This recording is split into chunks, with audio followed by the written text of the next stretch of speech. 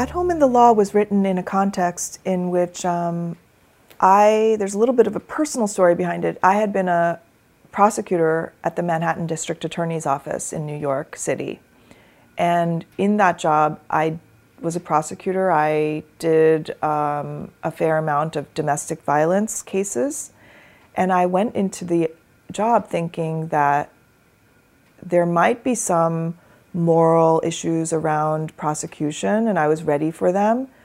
But the domestic violence was an area where I wouldn't have that much moral ambivalence, if any, because it was pretty clear that if someone beat their family member, most usually women, wives, that was deserving of punishment, and I wouldn't have any qualms about putting someone in jail or in prison for doing that.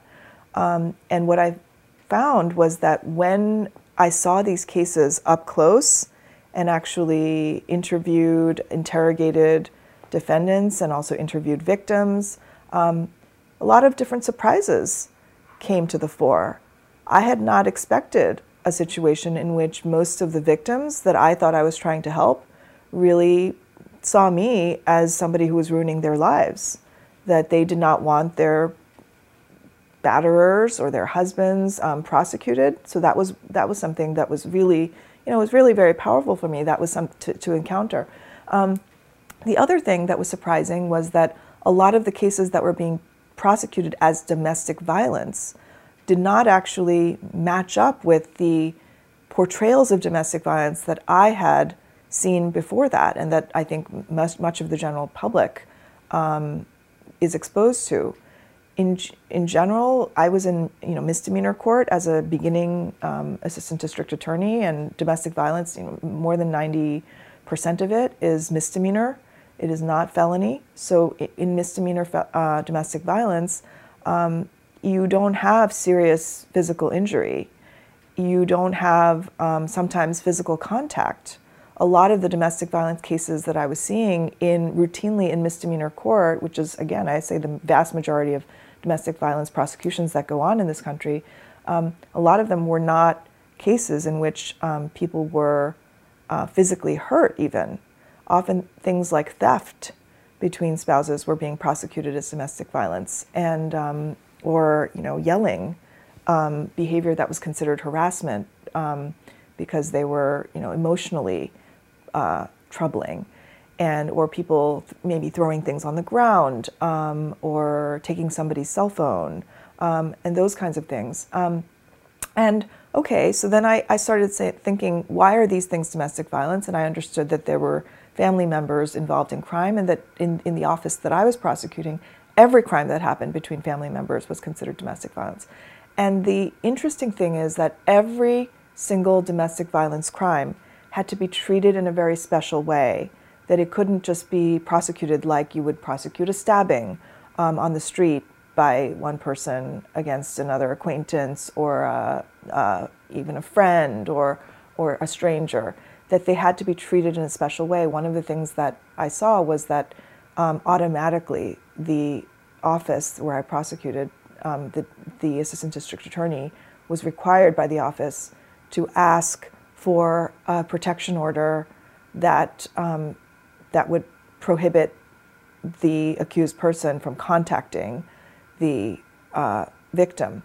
And if it was a spouse, they couldn't contact their spouse. If if they had children, they couldn't see their children.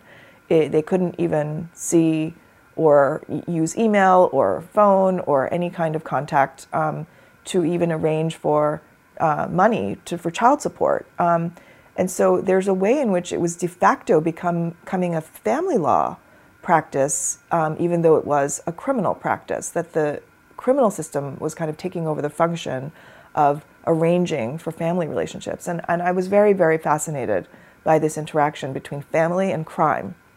And that is why I decided to write At Home in the Law, which is essentially about home, the concept of home, and how the legal system understands what home is.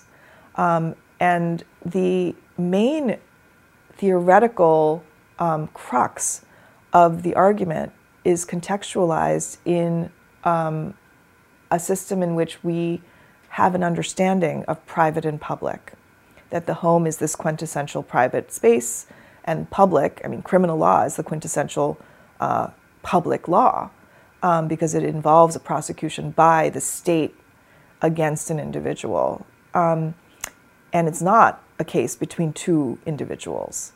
And so what I saw was that in the reform of domestic violence law, starting from the 1970s until now, feminist reformers had really, really worked hard and fought to undermine this distinction between private and public spheres. And the reason was that in the old days, the fact that the home was private was used as a justification for not doing anything about crimes that happened in the home. For example, domestic violence. So if a husband beat his wife, the argument was, well, that's a private matter.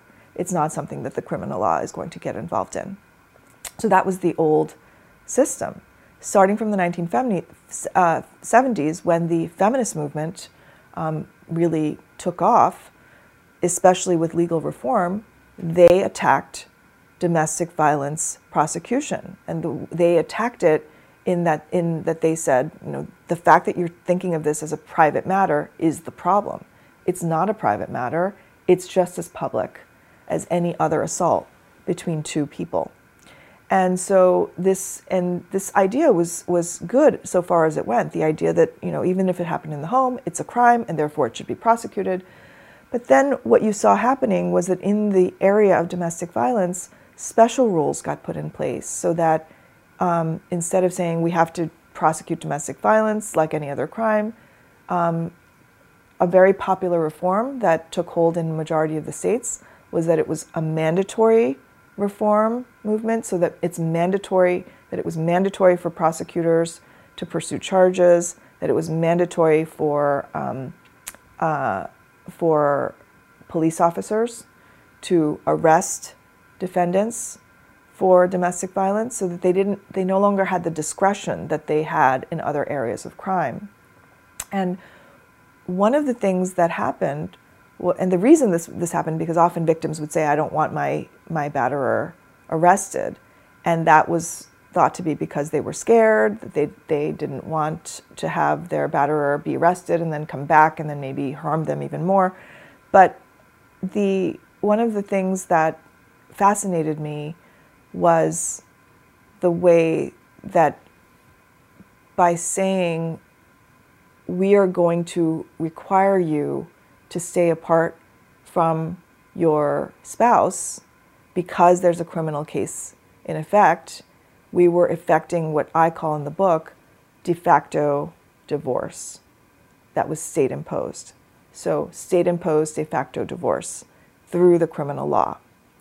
And that was very interesting because it really was, in a way, a substitution of the public judgment for the private desire to stay with one's spouse.